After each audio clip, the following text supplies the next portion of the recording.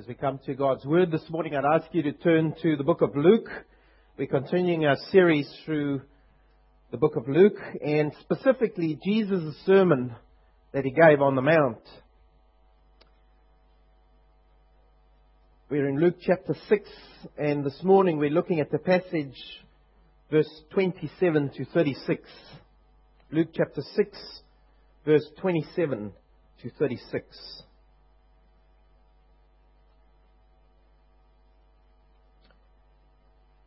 But I say to you who hear, love your enemies, do good to those who hate you, bless those who curse you, pray for those who mistreat you. Whoever hits you on the cheek, offer him the other also. And whoever takes away your coat, do not withhold your shirt from him either. Give to everyone who asks of you, and whoever takes away what is yours, do not demand it back. Treat others the same way you want them to treat you.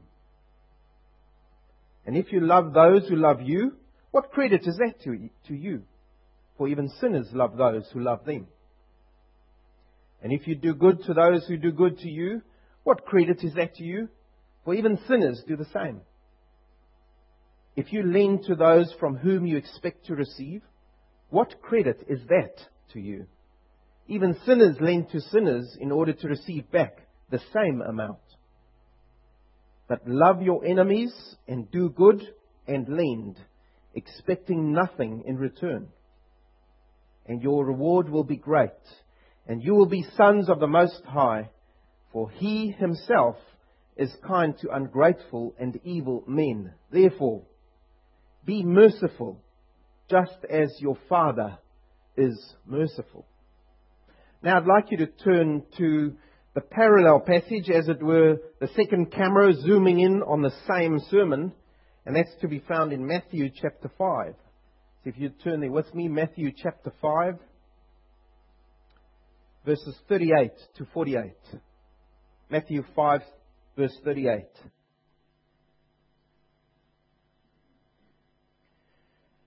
It's Jesus speaking.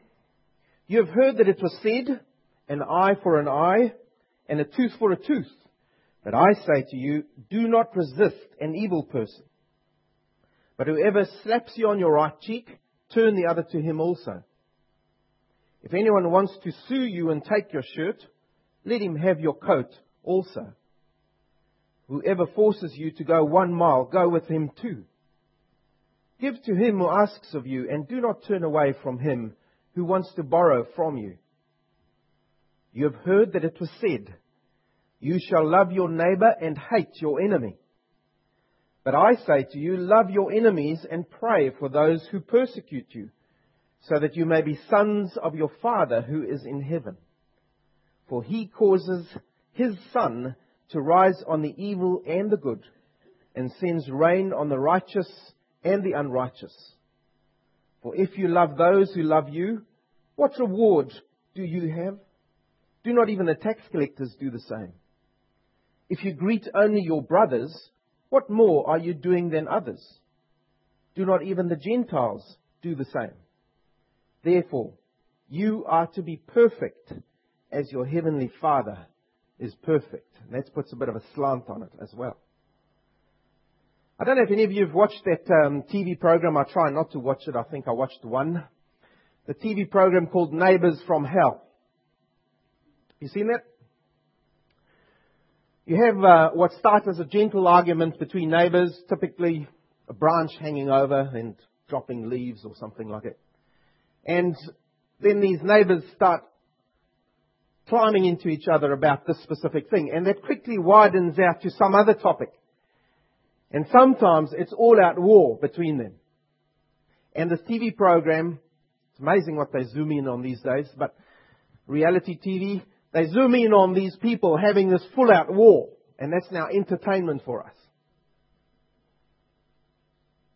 I heard of a recent divorce settlement in the States, and I'm not saying it could only happen in the States. I'm sure it's happened here too, where a husband decided that it had been decided that he had to give 50% to his wife when they split up in the divorce.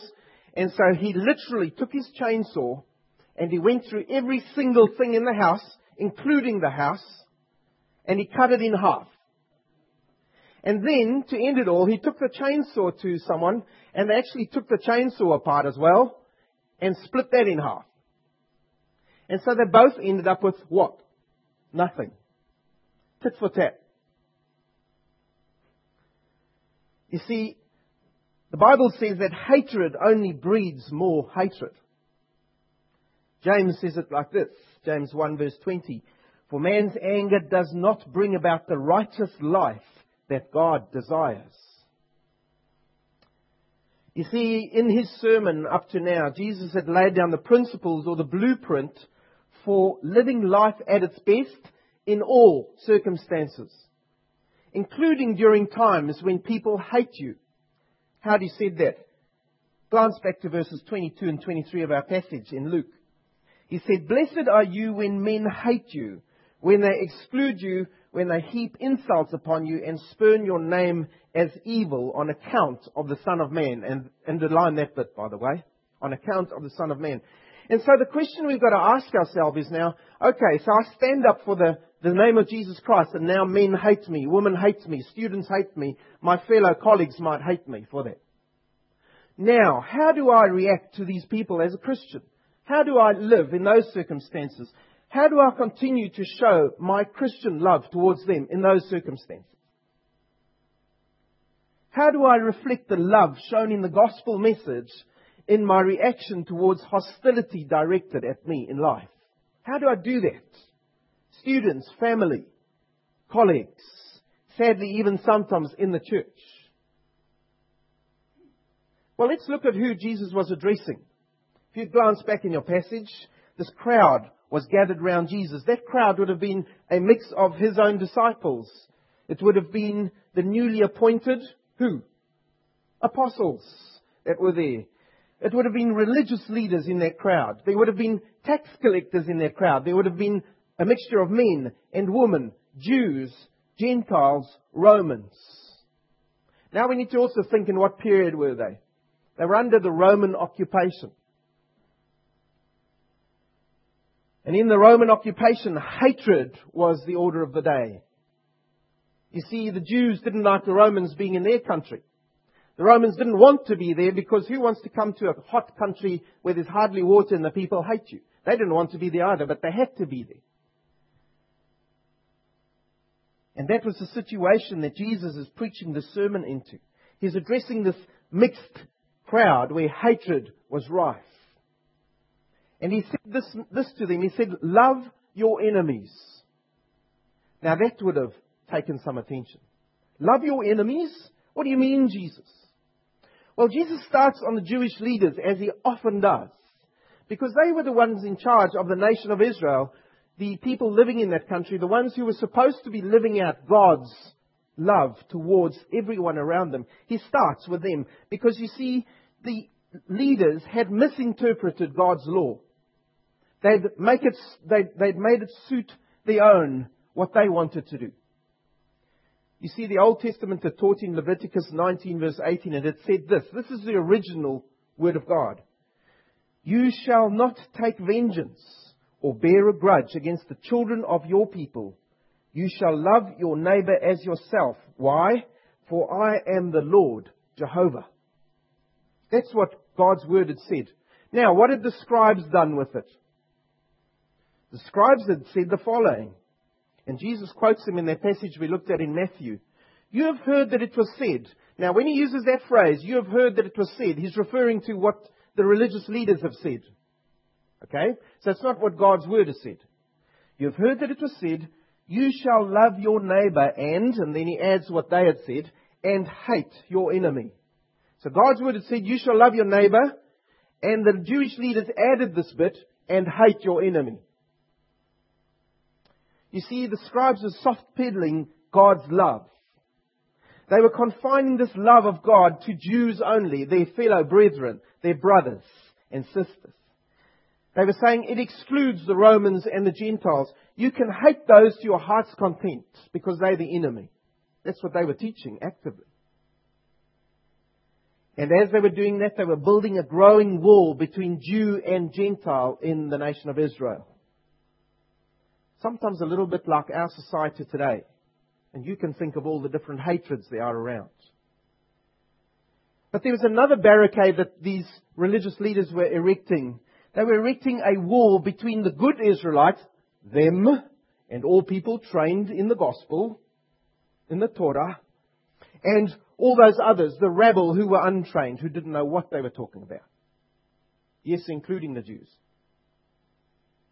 And so there was another wall going up in the society.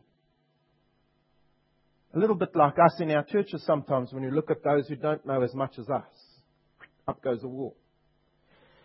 You see, Jesus came to break down all these walls. Jesus came with His gospel message to tear down all these man-made fences that we put up.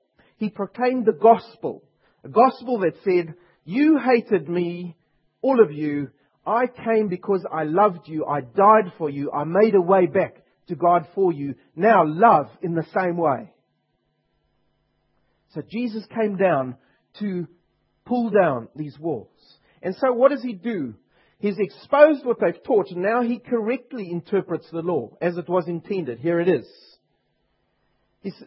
Jesus exposes their misinterpretation, and He ups the ante. He gives the correct interpretation of the love your neighbor law, as God intended. So what does loving your neighbor look like, He says? Firstly, He says, love your enemies. Love your enemies. With the same love you're supposed to have towards your own Jewish people. Whether they're the untaught rabble or whether they are the learned religious leaders, yes, you're supposed to love those, but love your enemies with the same love as you love your own people, says Jesus. Secondly, He says, actively do good to those who hate you. Actively do good to those who hate you, not just your fellow countrymen. You see, Jewish law said that if your fellow countryman was in need, you had to help him or her in his need. You had to do good towards them. That was your legal obligation by God's law. But Jesus is upping the ante, saying, use the same things that you do good to them to do good to your enemy too. Love your neighbor. Yes, love the tax collector who's standing right next to you in the crowd. Yes, love that prostitute who might be standing next to you and who you're trying to shuffle away from, says Jesus. Yes, look at that Roman soldier next to you. Love him too. That's what God's law calls you to. And I could nearly sense a bit of embarrassment perhaps in the crowd there. People shuffling around, looking around. Even the Roman soldiers would have heard this message. Thirdly, Jesus says, bless those who curse you.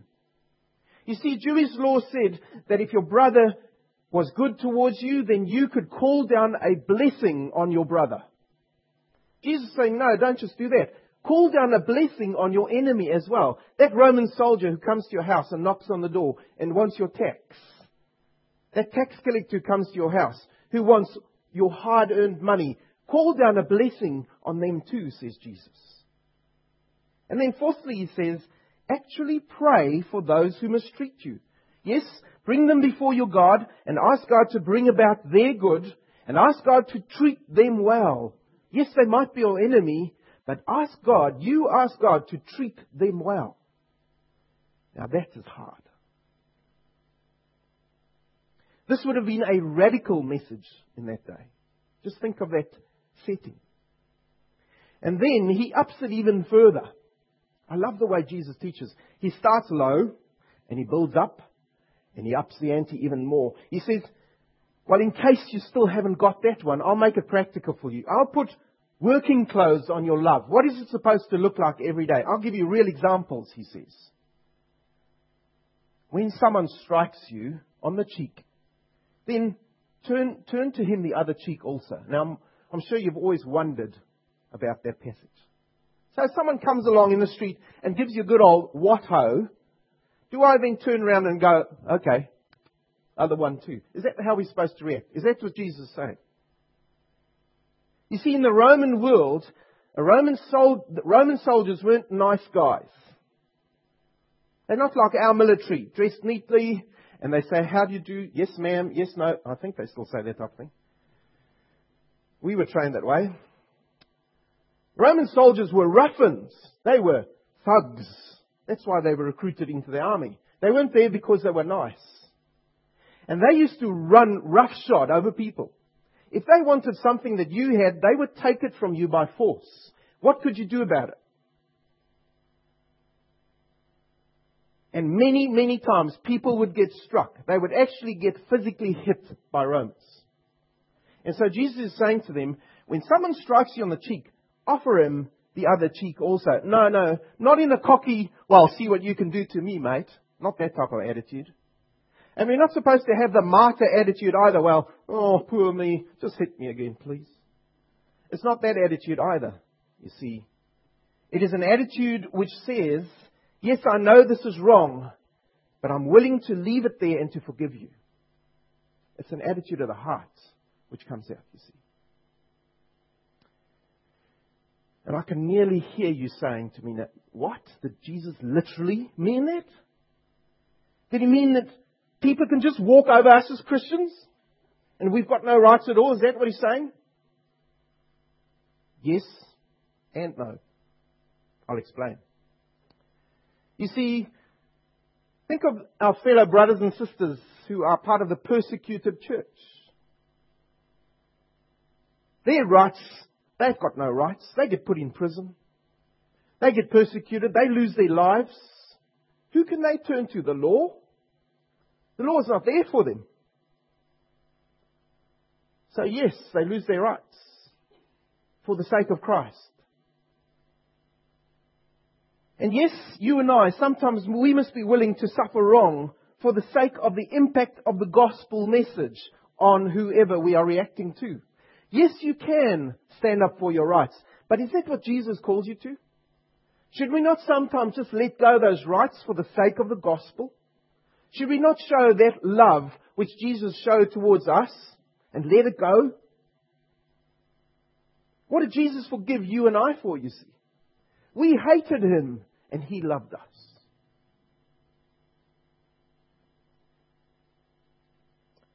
Let's look at Jesus' example. What did he do? He allowed himself to be whipped and ill-treated. John chapter 19, verse 1. He allowed men to do that to him. His own creations, he allowed them to whip him and ill-treat him. But Jesus also spoke up at times.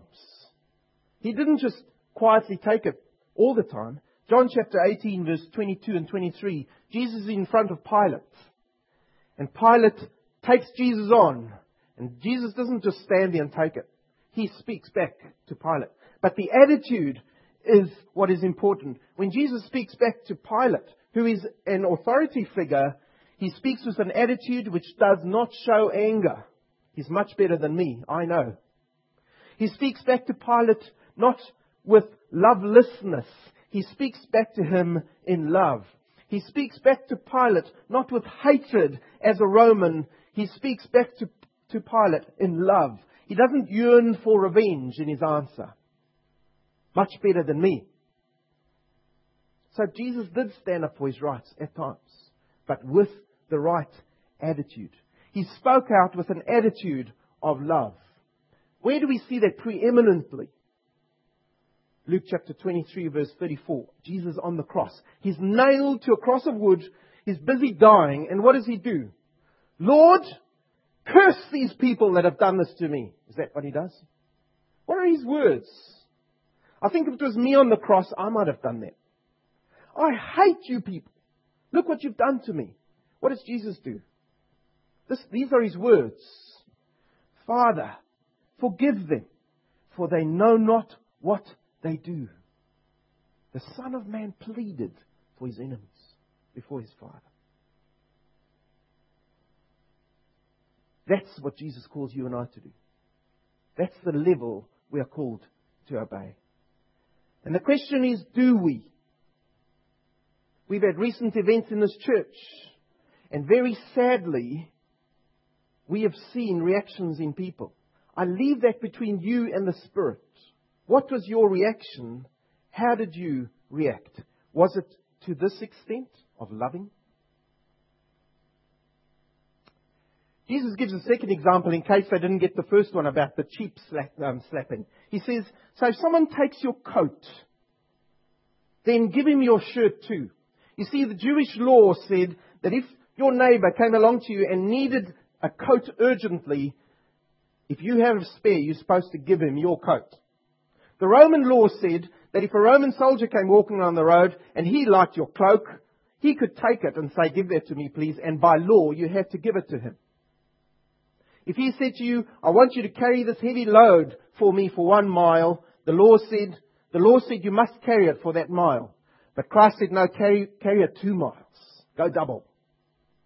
You see, what is he doing? He's going to the extremes. He's saying, this is what the law says, but I say to you, go double. Do more than that. Show my love in practice. Give to everyone who asks of you. Have the right attitude. Give freely, says Jesus. Verse 30. Give to everyone who asks of you, and whoever takes away what is yours, do not demand it back. Can you already feel that rebelliousness creeping up in you? But, I don't want to let go of my stuff.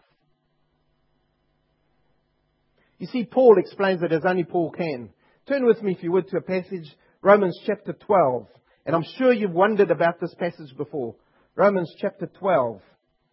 And there's this very interesting little verse there that we often refer to when we're feeling bad about a situation. The revenge verse. Romans chapter 12, verses 17 to 21. I'll read it through with you. This is what the apostle says. Never pay back evil for evil to anyone. Respect what is right in the sight of all men. If possible, so far as it depends on you, be at peace with all men.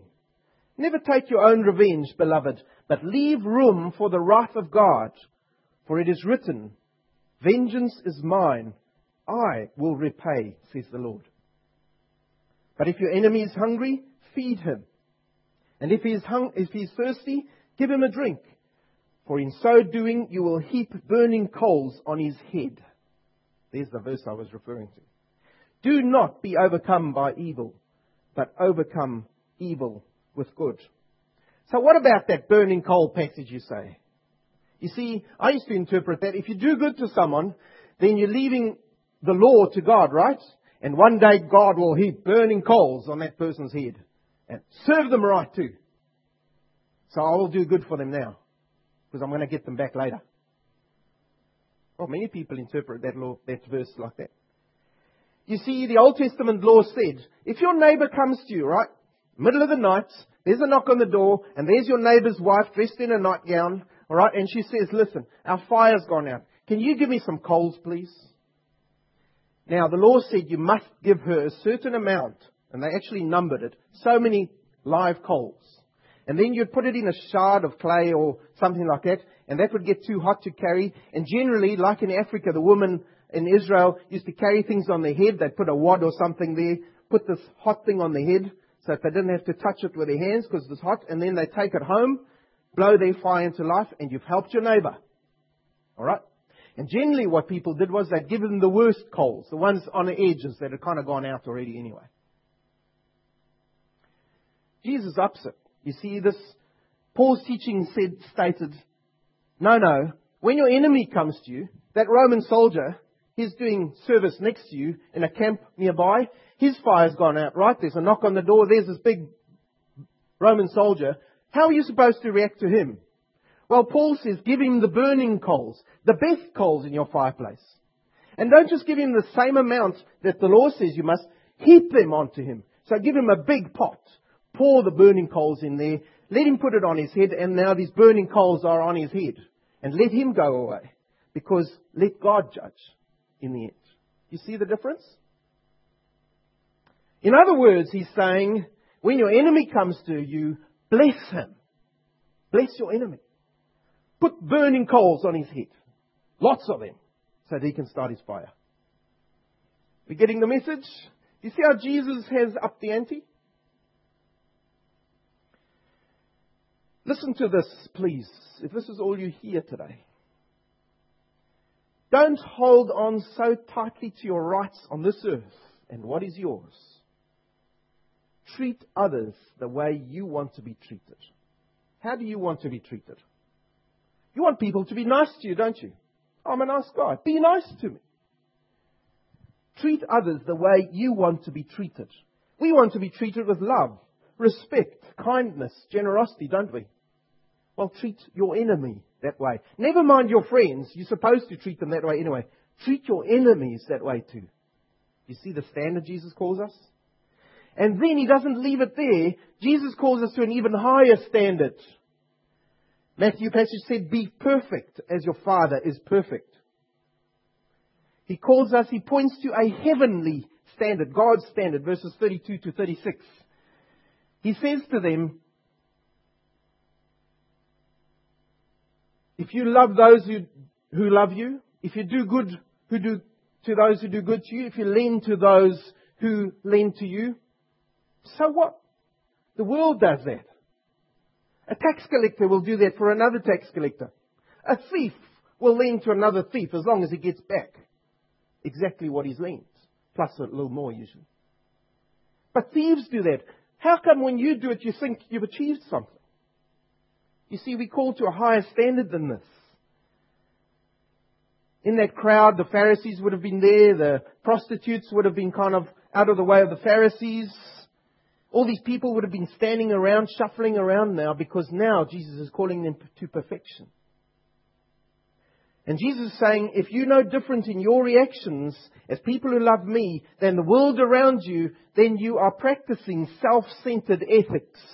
You're doing it because it helps you.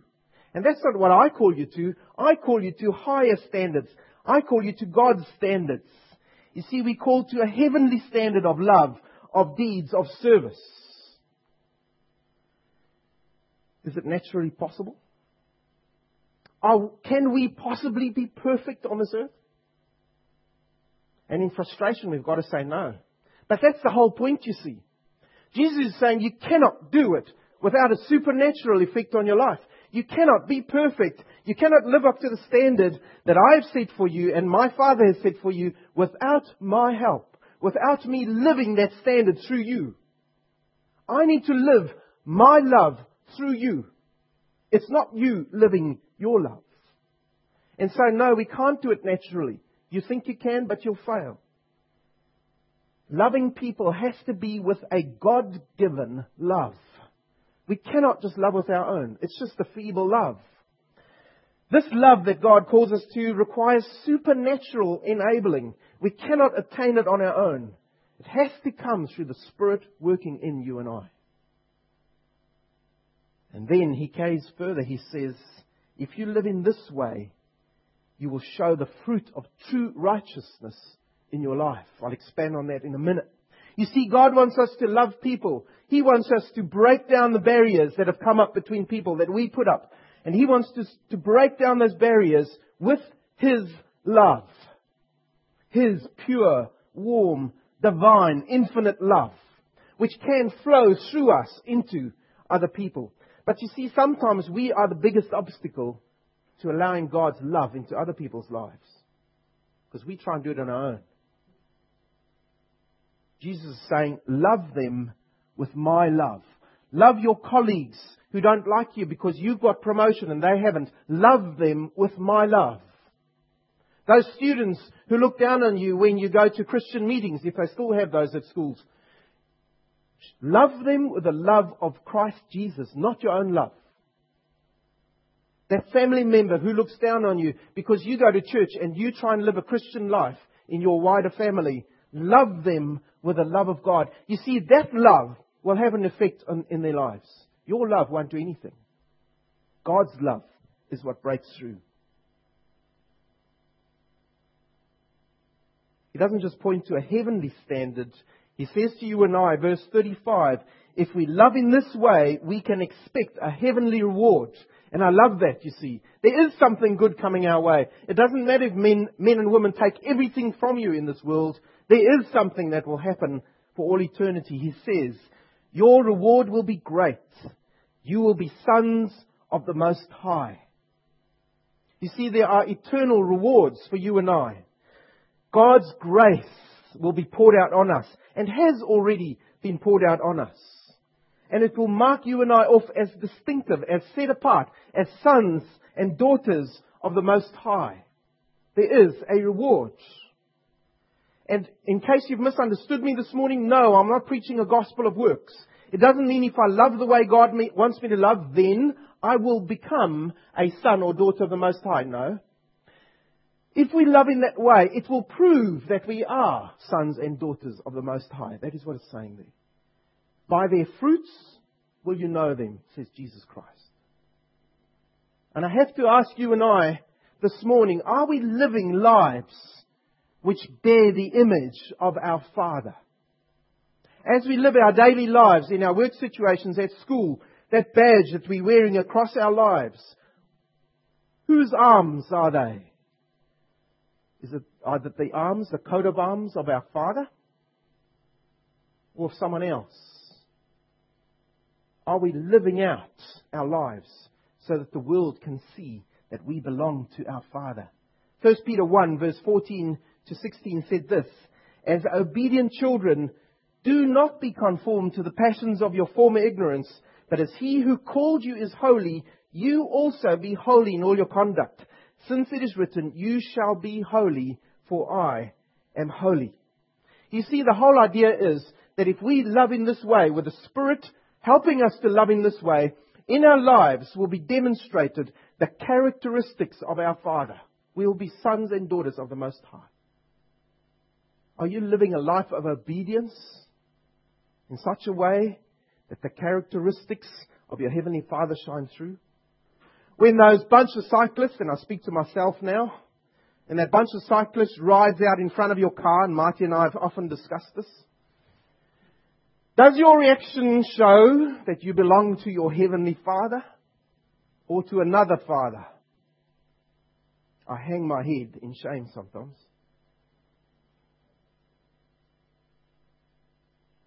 Then Jesus summarizes verse 36. He says, in summary, be merciful even as your Father is merciful to you. I'll add some brackets here just for you and I.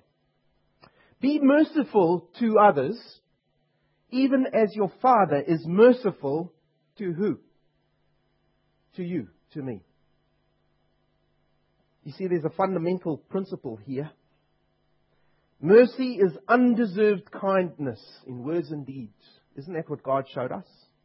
While we still hated Him, while we were still dead in our trespasses and sins, Christ Jesus died for us because of His great love for you and I. That's the love we are called to. That's the mercy we are called to show to others in return. How did God treat you and I?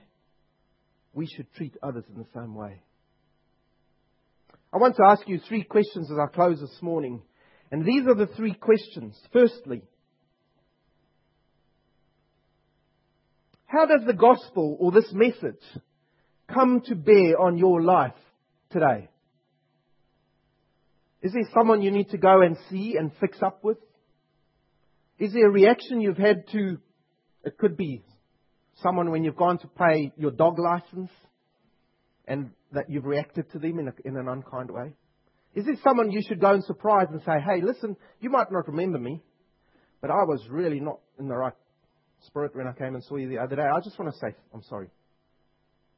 Man, that'll hit them. Talk about hitting on the cheek.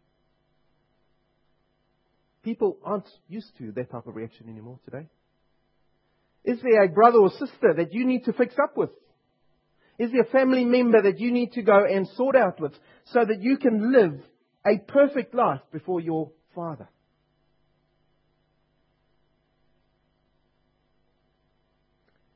Do you love your enemies? Do you do good to those who hate you? Do you bless those who curse you? Do you actually pray for those who mistreat you? Second question. What are you afraid to give up for the sake of the gospel? Your possessions? Your position? Your privileges in life? Are you willing to give those up for the sake of the gospel? How tight is your hand around these temporary things? Is it so tight that it's tighter than the value of someone's soul? That really hit me. How tightly do I hold on to what I have? Is it tighter than the value of someone's soul? Thirdly, how does your life communicate the gospel message to your friends, to your family, and to your neighbors? Yes, how does your life actually live out the gospel of love, love in working clothes, to your friends, family, colleagues around you? Does it do that? When they look at your reactions and my reactions, what do they see? Do they see a different coat of arms on me? Am I merciful to others as my Father is merciful to me?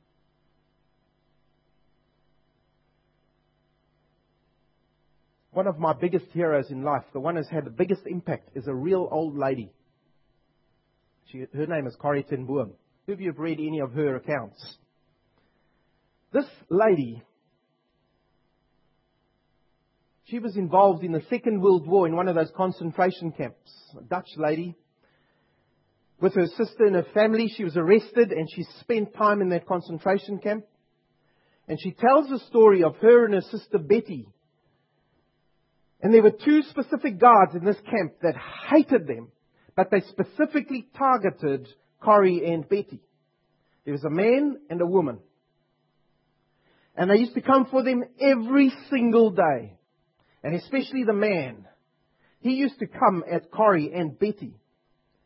And they used to get flogged every single day for a period. Until Corrie's sister Betty, in the end, died from her injuries. And every time after one of these floggings, in severe pain, Corrie would say to this guard, "God loves you." And then she would endure the pain. And that would sometimes cause the guard to thrash out even harder. And this carried on for several months until one of those guards was taken out and transferred to another camp, a woman. But Corrie had lost her sister because of that man. And she tells the story, and I've got the DVD clip if you ever want to listen to it one day. Corrie tells the story. She was walking in East Berlin after the war, sometime after the war. And suddenly this man came to her. And she recognized him as that guard. And he came right up to her and he said, "Miss ten Boom, I want to tell you that I've become a Christian. And I want to plead with you, would you forgive me for everything that I've done to you and your sister?" And Corrie says in her autobiography, she says, "I looked at that man and I knew in my heart, I cannot forgive him. I cannot forgive him." And in that moment, you know those arrow prayers? You've heard of arrow prayers. She's prayed, "Lord, show me, how do I forgive this man? I cannot forgive this man. I know I cannot do it. He killed my sister. He put us through pain. My parents were killed in that camp. I cannot." And this is the answer that came to her in her mind. I'll quote from her now. This is what she said. "Even as the angry, vengeful thoughts boiled through me, I saw the sin of them. Jesus Christ had died for this man. Was I going to ask for more? Jesus Christ, I prayed, forgive me and help me to forgive him. Jesus, I cannot forgive him. Give me your forgiveness." There was the key. Give me your forgiveness. And so I discovered that it is not on our forgiveness anymore than on our goodness that the world's healing hinges, but on His. When He tells us to love our enemies, He gives, along with the command, the love itself. You see, is there someone in your life that you just cannot forgive? Then don't forgive them with your love. Forgive them with the love of God. Let it just come through you. Because yes, you cannot do it. But God can and has done it for you. Love your enemies. Love your enemies.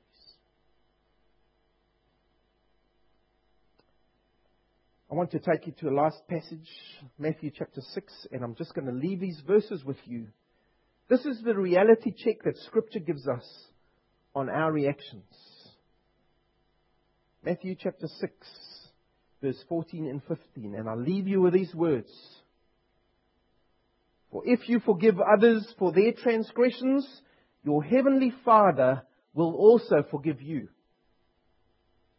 But if you do not forgive others, then your Father will not forgive your transgressions. And one day when you stand in heaven before your heavenly Father, you will have that conversation with Him as a Christian. You will have that conversation. Let's be merciful to those who come across our way, as God has been merciful to you and I. Let's pray.